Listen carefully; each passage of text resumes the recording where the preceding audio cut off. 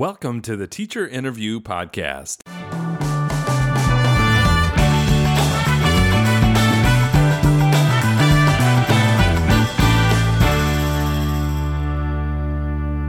I'm your host, Wes Creasel. I work as Director of Innovation and Instructional Support in Fullerton School District, and every week we sit down and get to know a teacher better. My goal is to learn what drives and guides teachers, especially when venturing into that risky territory of trying something new. Join me. Today on the Teacher Interview Podcast, we interview Benny Wisenen. He teaches 4th grade GATE at Golden Hill Elementary School. Well, Benny, welcome. Thanks. So, Benny Wisenen is here on the podcast with us today. And tell us where you teach and what grade. So, I teach 4th grade GATE at Golden Hill Elementary. Awesome. So, we're just going to start out with just asking how you got into teaching. And then we actually interviewed some people who you gave us their names, and we asked them things like one word to stand for Benny, or a specific moment they remember with Benny. Cool. Or there was also bonus feedback. All so right. tell us anything you want. So all right. So let's start without further ado. Just how did you get into teaching? So after college, I started as an art major, but kind of morphed around into liberal studies, and I ended up taking a bunch of art classes and music classes and literature classes. I took liberal studies because it let me take whatever I wanted. Oh, that's cool. And what college? At Cal State Fullerton. Cool. And I ended up going and working for a family friend in a property management office, and I worked for 4 years.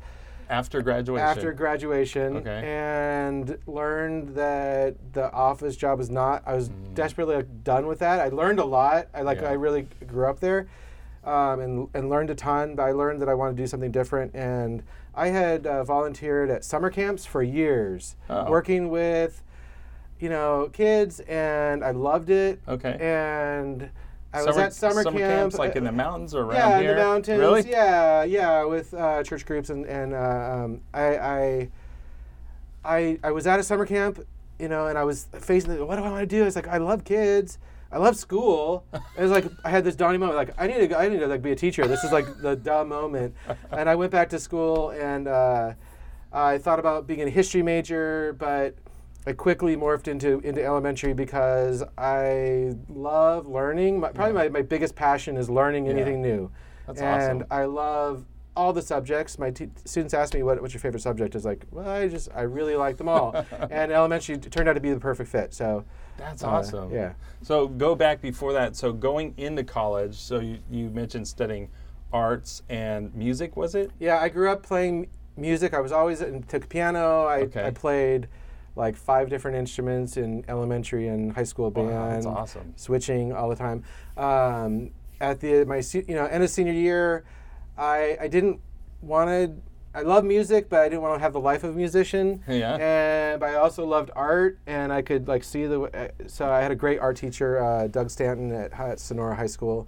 That's awesome. Taught me how to draw, and let me just do whatever. Like I could run, just do it, and he just let me be there and we did some animation, did all kinds of cool stuff. So he was a big inspiration, and that got me into art at Cal State. Did you find that art was A, easy to do, B, fun, or was it hard to do and fun? Or? It was hard to do. It was something like I always wanted to do as a kid, and I wasn't very good at. I wasn't the great artist. I just loved it. Okay. And when I went in at freshman year in high school, I said, "Can you teach me how to draw?" Because he's like, "Sure."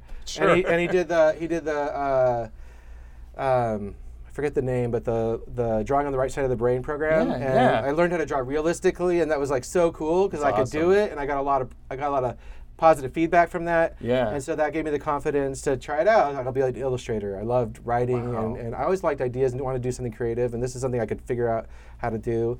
And in college, I really fell in love with the design process. Okay, tell me more about that. So, one of my big struggles as a kid was I love being creative, but how do you come up with ideas? Okay. So I loved Legos because the ideas were there, right? It's like there's a thing you build, and then you go on and build More Legos. Like the Lego movie where there's like the 80s space guy. I was the 80s space guy because like, let's build a spaceship. So like I built spaceships all the time. Yeah. But in like writing stories or art, I was like, what idea do I get? You know. So I always had that question. And when I went into college, they taught you how to brainstorm ideas, choose one, refine it, and develop it into a project that worked. And this is in the context of art. This is in the context of illustration, two-dimensional art, three-dimensional design. I took a lot of woodworking classes where I got to make. I made a recorder. I made an Mbira. I made a hammered dulcimer. I know what a dulcimer is, but you made an Ibira? Mbira is like a thumb piano, an African instrument. So I spent a semester like designing, like making a prototype and then designing my own. Yeah. The initial prototype actually works and I kept it. Yeah. The final project failed and I got rid of it eventually after because it looked nice but it didn't sound at all. So one of the things I forgot to mention at the beginning is as we go through, I'll try to tie things into innovation or risk taking or trying something new. I forgot to say that, but so you just mentioned like having this project and like, I mean, you tell you enjoyed it. You're like you lit up when you talked about it, but then you're like, ultimately I totally failed it failed at the end. But my prototype succeeded, so like I learned something from that to see what were the aspects of that. So I learned a ton about what works in real materials and how to kind of take something from an idea to a real thing, and I loved that process. Yeah. That process. I mean, I kind of always wanted to be a writer too. Charles Schultz was my like hero as a kid. Peanuts, right? Yeah, and so I wanted to write comics or tell stories. I always struggled with those ideas. Taking those art classes in college, I was able to take that design process and apply it into writing. Okay. And so That's awesome. I've also fallen in love with teaching writing because I can connect the idea between the design process of coming up with ideas. And so I try to take my students through that process in whatever we're doing. You know, explore. We always, like when we're doing a writing project, we might explore for a week or 2 weeks. And I tell them, don't start your story yet. We're going to explore ideas and play. Oh, interesting. Right? So they don't some of them do that naturally, but some of them will jump the gun. I'm done. Right. And they haven't even thought of 2 ideas. They just came with the idea and they made it and they're done. Right? So trying to get my students to get and see that process. Yeah. You know. So give me a tip. I love that idea. So when you have students who are more, and this is, I could be wrong, but in the GATE world, like students are more concerned about like kind of getting it perfect and getting it right, and maybe even finishing, maybe a little bit of competition, beating other people. Definitely. How do you get them to slow down and do that exploratory? Do you have a secret sauce that seems to work? I will not tell them the rules of the project. That's gotta be frustrating. Yeah, so I frustrate my students definitely. Okay. And there's a lot of trust, and from parents too, because parents want to know and they want what's and that's so, I mean it's taken some time. It's my 19th year teaching, but over time, that's awesome. If there's trust, they'll go through the process, and I give them small nuggets of and I try to give them structure. Yeah. But not rules. Yeah. Right? And so that's an art. Talk to me more about that. My going back to Cal State Fullerton, I was a liberal studies major, and I got to pick a senior project type thing, and I designed a bunch of courses around the idea of structure and creativity. So my guiding principle was in the art world, there was a lot of like pushback against rules and the tradition of ways of doing it, and I was like, I always wanted to go the other way. There was I didn't ever take the class, but there was one painting teacher who was like, don't use brushes. You're gonna use if you're gonna paint a branch, use a twig. I'm like, I like tradition. I like structure. I like the brush. So I was always looking for that, and in writing, I got really interested in like rules for poetry, like style, like types of poetry rather than just free form, because free form for me, I didn't know what to do, but if there was some kind of structure, like Legos, I felt I could wrap my head around it. And so I ended up writing a paper about the connections between structure and creativity in art, in music, in literature, and in my own teaching, I try to design lessons in which I'm giving them structure. So like right now I'm doing a unit on mysteries. And so we're looking at the patterns of, like, they read 3 mysteries, we watch mysteries, we watched a Nancy Drew mystery and a Snoopy mystery, and we're looking at what are the common things that are in all mysteries, right? And we break those down. We're doing some of the thinking maps. What types of characters are in all mystery, what types of scenes are in all the mysteries, so that they can see that structure, and then I'm going to let them loose.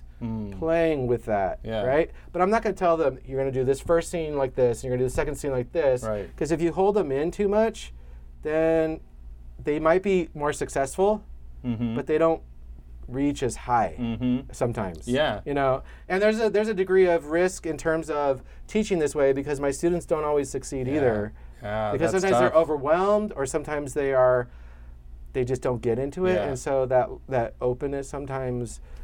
They might be more successful in that structure. So, I'm continually trying to refine my own teaching and trying to balance that so that everyone can be successful. So it's kind of a living, I never do the same thing twice, which is a lot of work sometimes. Yeah, for sure. That's really cool. I keep thinking of the word like formula. Like when I was a new teacher, we kind of used formulas this was high school, to help teach struggling writers. But very quickly, like as you became a better teacher at teaching the formula, you realize your students' writing is not really getting better. It's becoming more the same. And there's more consistency across your classes, but are they really better writers? And so how do you like, let's say you see a student who needs some sort of formula, or you could call it structure. But then how do you get them, once they get a comfort level and they get kind of successful, what do you do then, like midway through the process, or like they're doing another writing assignment? How do you remove some of that, or what do you do to shake it up so they really get into that exploratory phase? Because we have students all over the place, when they're so that DIA phase, they're getting their ideas, they get started. I generally have them write their draft. I just like get out of the way and let them write the draft. Once they're in the revising stage, they're in so many different places because they have that freedom that it becomes kind of a challenge. Right.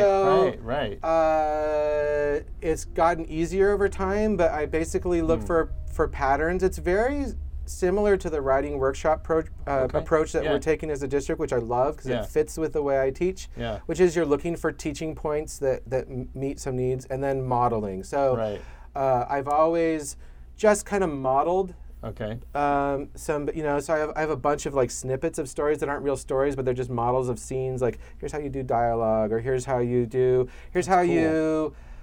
add detail, or and I do a lot of bad writing to show them bad writing so they can see it, and then they can see the good writing. And that bad writing is really important for students to see bad examples so they can recognize it, because it helps them see the point.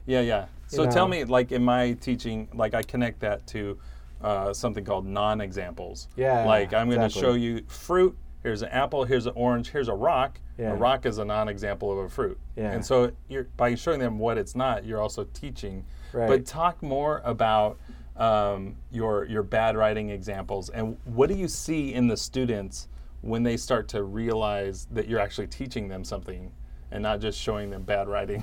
Well, I mean, they laugh. So, I mean, I show them, something that is, the funny thing is I often am modeling it on their own writing. Like, this is the kind of bad writing I'm seeing. So, sorry, students. And then I will write like they write. So I will write just in one complete, I'll write a whole, story in one continuous run-on sentence. And they recognize, that's they're like, that's horrible. Please stop. When that's not them and it's on the screen, they can see it very quickly. That's interesting. It's just when it's not their own. So it's taking that identification away so they can judge it. A lot of the resistance, particularly like in gifted students or in perfectionists, which is all over the place, is because you identify with something that has to be good, and I can't judge it because then I'm judging me. And so learning to separate that You're doing some real therapy on me right now. My wife's going to be like, you need to listen to Benny. I mean, that's true for me. I have an idea, and if there's criticism, then I get defensive. So because she needs to come up with examples in her own life, but they'd be made up. So she needs to make up some bad examples, like if I were doing it. What if I wrote a check that bounced? So I'm just kidding. It's too personal. I was at a conference at Cal State Fullerton with Ian Bird. He does birdseed education, right? So he was giving a talk, and I'm often intimidated by his work because he's so good and he's such a good presenter. But he was talking about, I don't remember the topic, but I think it was a curiosity, and he was talking about how he messed up in the classroom. He said, like, when I did this is how it went wrong. I was like, man, this feels so good to hear him admit that, right? Right. And I went up to him and asked him, like, is that true? Or are you making that up? Like, I want to know, because I think he's pretty good most of the time. But he said it was true, maybe exaggerated a little bit. So I think it's good to exaggerate the faults you're aware of. Yes. For them to see it, and that feels really good from a student perspective to see the adult. Yeah. They often assume that we know everything and it's perfect, and it's really healthy to not be perfect in the classroom. So I'm going to make a jump and just see if this goes anywhere. But you mentioned like exaggerating to help students see something. And then I thought of in like theater, you exaggerate so the person in the back row can really perceive your emotions. Yeah. If you underplayed it, they can't tell if you're emoting at all. So how do you relate teaching to performance? Like with totally. Okay, totally. So tell me more about that. Yeah, teaching, I've found that I'm stylistic. I think there's planners and then there's improvisers. Okay. Two types of people. Okay. I'm an improviser. And I didn't know this about myself, but it only works, like I'm also a really highly compensated introvert. So like, it really takes a lot of energy from me to teach. Okay. But within the defined context of the classroom, it works. Yeah. So part of the reason I have my rules in my classroom is so we have a safe space, where it's going to work, and where we have the freedom to improvise and to be safe and to play, and that we're going to move quickly, and so. There's always a lot of planning and teaching. Right. But there's got to be room to adjust to where they're at and listen to where they're at and move with that. So, that's definitely my style that I take. So tie that improvisational part back to like drama or creating a performance. Like you're reacting to them, but are you using like exaggeration and like animation, like as like a actor would, or I need to forget myself. Okay. Because if I think about it too much, it's not always as good. So I generally am. I kind of have my goal of where I'm going, but I don't always know exactly how I'm going. And so, like that energy, that tension of not knowing, but I'm gonna go in there. And it doesn't always work. Sometimes lessons will flop, but sometimes it goes places where it's really exciting and we do something completely new, and certainly doesn't happen all the time, but there have been times where we're going somewhere and they come up with an idea like, let's do that. Yeah. That's way better than what I was planning, right? Right. And so I try to involve my students in kind of where we're going with things. A concrete example, I always, during read aloud, one of the struggles in the classroom is like quiet, right? You need quiet. So when I'm reading aloud, I have pretty strict rules about them being quiet. So I give them clay to work with. That comes from Rick Morris. He's like, where's clay? I've done that for years. Yeah. And then we were doing something on, I gave them just a flip, like, let's draw with notability and let's try this for this one assignment. And they were like doing some really cool stuff. And let's do this. Let's do this during read aloud. Yeah. Like, I'm going to let you draw notability. It's quiet. One of the benefits of clay is it's quiet. It's not like, whereas drawing with pencils and a notebook, you think it would, but there's all the clicking and the opening and the moving back and forth, which is too much. So just being willing to, they liked it. They were doing well with it. Let's completely change what I've done for 19 years and try this new thing. And it's really cool, and they're really enjoying it. That's cool. So just being open to what they like and what's new. Yeah. And, That's interesting. So there's this, like, I think you use the word tension of like, you have this goal and you're also not over planning how to get there, so that you yourself feel curiosity. And a little scared. And a little scared. Yeah. Definitely. And I think from what you're describing, like your students also know it's kind of like it's a ride. Yeah, definitely. And so they feel that energy. Yeah, I consciously try to grow myself and do that publicly in front of them. In my lessons, in what we're doing. Yeah. Like, I'm not just, it's not all fake modeling. Sometimes we're like, let's what, you know. Yeah. So one thing I do is at the end of the day, I'll do random questions. Okay. Where it's just like, we have 5 minutes, let's do random questions, and they can ask me anything. Oh. And they can bring up anything. Yeah. And so they'll ask me just like, do you know this? I'm like, whoa, that's such a cool question. I don't know, and let's and something that we get something cool and but that spirit of looking and trying new things and it doesn't always work though. So like this year for our Harvest Festival, we do an auction and the classrooms are allowed to do an art project. And so last year I did this cool dragon and my students, we did a collaborative art project and it worked really well. I was like, okay, cool. We're going to step this up a notch this year. I'm going to have, because last year I drew the dragon and then they did the coloring. Yeah. Right? I was like, I want this to be their drawing. So I had everybody draw dragons. Okay. I got 33, and I was like, we're going to compile this into something and make it really cool. And totally, I was like having anxiety dreams about how I'm going to put this together, and it didn't work. And I had to say, look, this didn't work. And they accepted it. They're like, yeah, I've had anxiety dreams too. Yeah. So it was cool, even though they didn't work. But as long as you don't do that all the time, it's every once in a while, I think it's healthy. That's awesome. Okay, so I want to jump back to, you said you were going to Cal State Fullerton, you got your teaching credential, then where did you start teaching? Where did you get your first job? I did my student teaching at Golden Hill. Okay. Oh, where you are grade, now. Where I am now. And it's a good story, actually. I was with a master teacher, Suzanne Lee, and she was awesome. But she's a very organized person and very intense. She's a great teacher. I learned so much from her. But she was kind of like a testing stage for student teachers. They come in there, and if you could survive her, it'd be okay. So, there was a lot of pressure to perform. And I had one night where I was supposed to teach science, and it was on heat energy. I was supposed to teach a lesson on heat energy. Okay.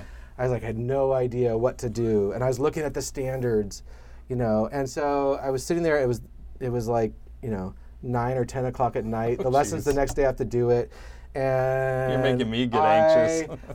I said, all right, I'm gonna write a song. I've never written a song before, but I've been music and I can play guitar, and I figured out like a chord progression I could do. Yeah. And I took the standards for the heat, and I just wrote a song totally just the standards. Yeah. And it was like, heat is a form of energy.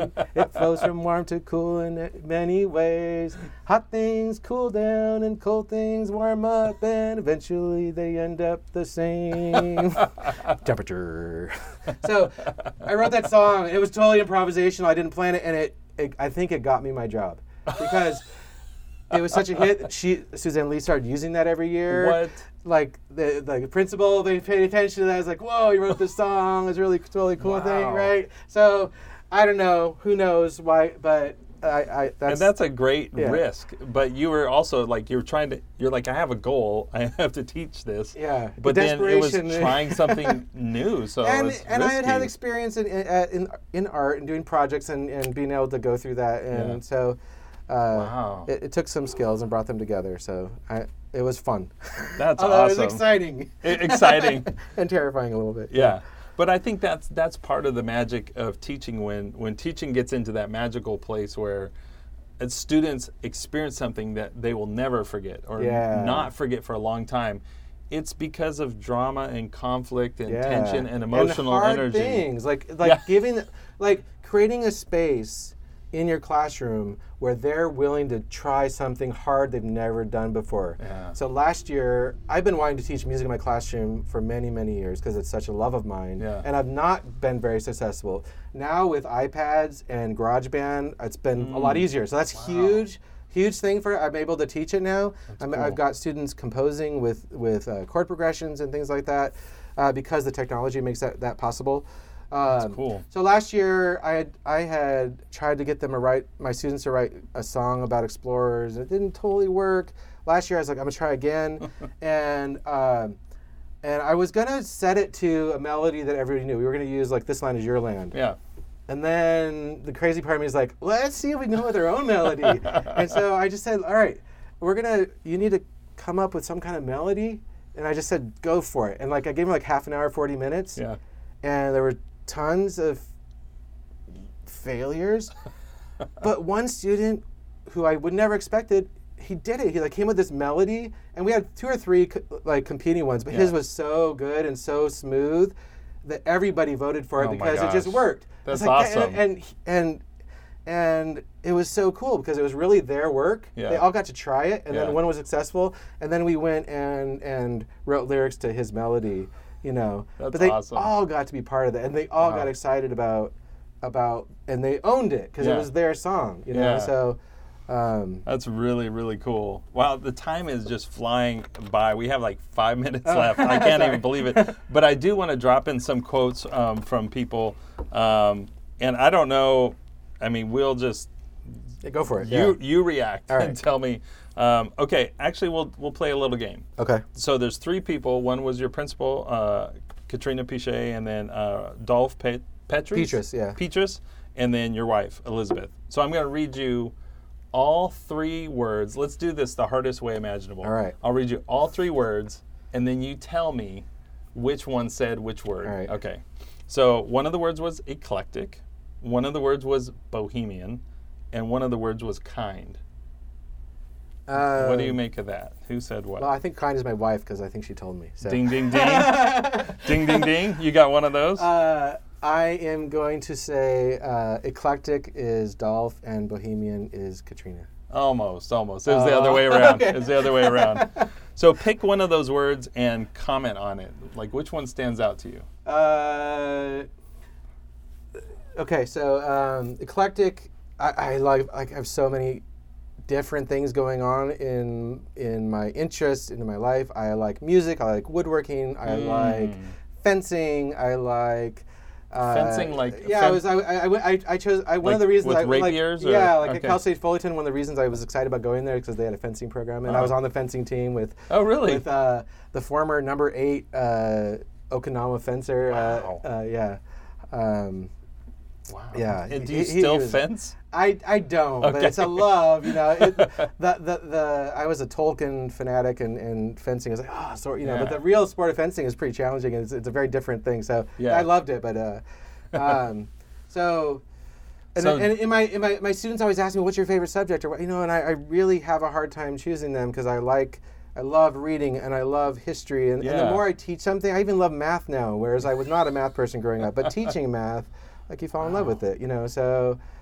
As long as I'm learning, I'm pretty happy. Yeah, that's awesome. I love that. So kind of these diverse interests. But it's your personal life, but it's also in the classroom. So it's just a way that you are. To stay happy teaching, I've had to always connect them and keep learning. Yeah, it's like at the core. Is there?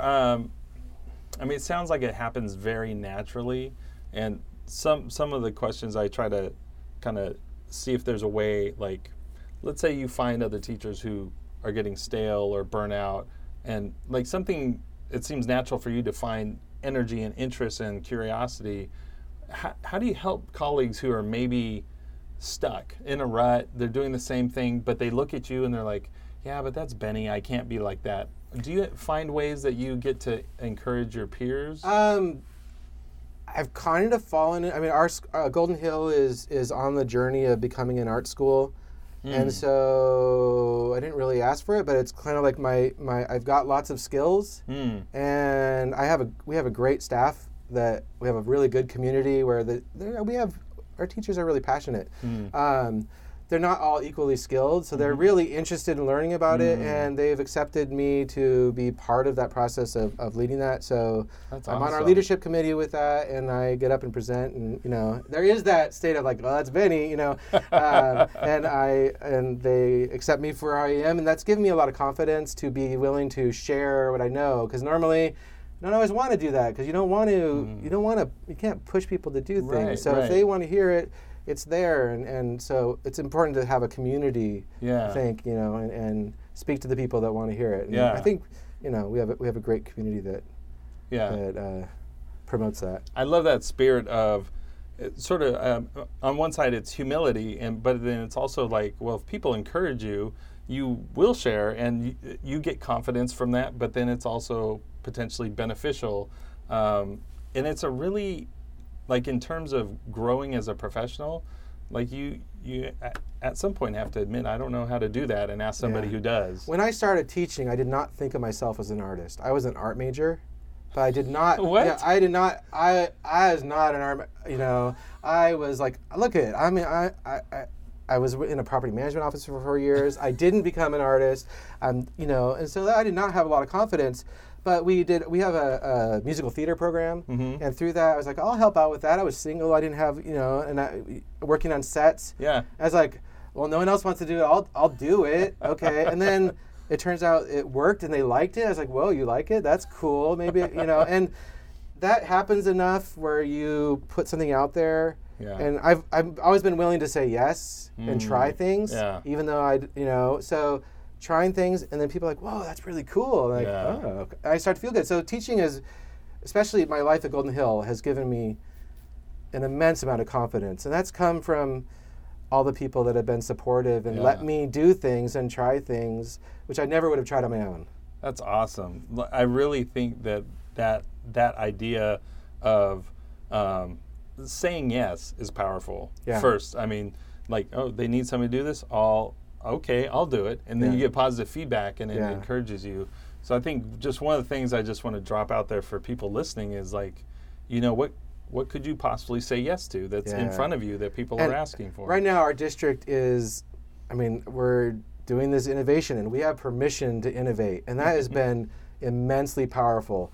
The reason I'm trying this, like writing the song of the Explorers thing and trying that out, is because I have the clear message from our district, you can try this, and it's okay if you fail. And that's like really awesome. Powerful. Yeah. It's hard to do. Yeah. And I'm like, part of my, I feel some responsibility in leading at our school, because I do have some background, although we have lots of teachers with different backgrounds in theater and in music and different things, and in art and dance. But I definitely feel a responsibility to try it, and share, like, and I'm excited that I can share, this is how I failed, but then this is how I succeeded, and sharing that process, because someone's got to start, and we have lots of teachers starting, so I'm really excited about watching that as we grow forward together. That's really cool. Okay, I'm going to just mention a couple other things and ask for your reaction. Okay. Well, I don't know if this statement is true. You will never see him without a book in his hand. That's true. I'm looking around for a book. On the way to, they're in my car. It's in your car. Walking up to recess or walking up to lunch, I'm always like, I'm like, all right, I'm going to read a page or two. So now that's dead. Now, do you have a favorite genre, or what? Eclectic. So okay. I grew up reading Tolkien and fantasy. After I had my daughter, she's now 11.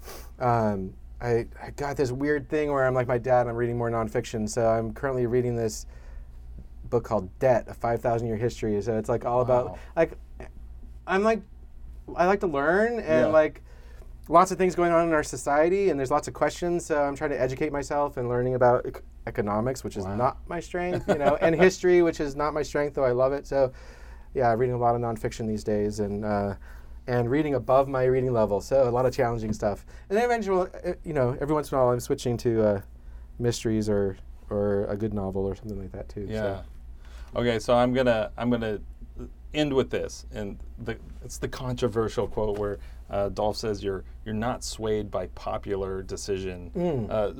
Is that true, or what do you make of that? Yeah. I'm principled and wanting to follow what's good for kids. What's really good for kids. So, teaching is the art of like trying to find out what's good for kids, and you got to keep all the things in play. You have to keep testing in mind, but you have to keep the fact that kids grow at different rates in mind. You have to hold those things in tension. So, what guides you has to be something that's, so my biggest thing to myself is working on being kind. I think I'm a kind person, but I'm also pretty tough, and so finding that balance, as I get older as a teacher, I'm better at classroom management, so I can be stricter sometimes because I know it works. Yeah. But sometimes you got to, pull back, and so, looking for those big ideas is the So kind of having these values that you operate by, not just like in the moment decisions, but it sounds like kind of like a balanced approach. Yeah. How do you decide when you have 15 different things pushing you in different directions? How do you decide what to do? You have to go to your core and what's most important. That's about people, about relationships, and trying to find that path. That's awesome. Well, that's a perfect note to wrap up on. We're over time, but it was awesome. So I just want to say thank you. Thank you for having me. I'm very honored to get to do this. So it was a pleasure.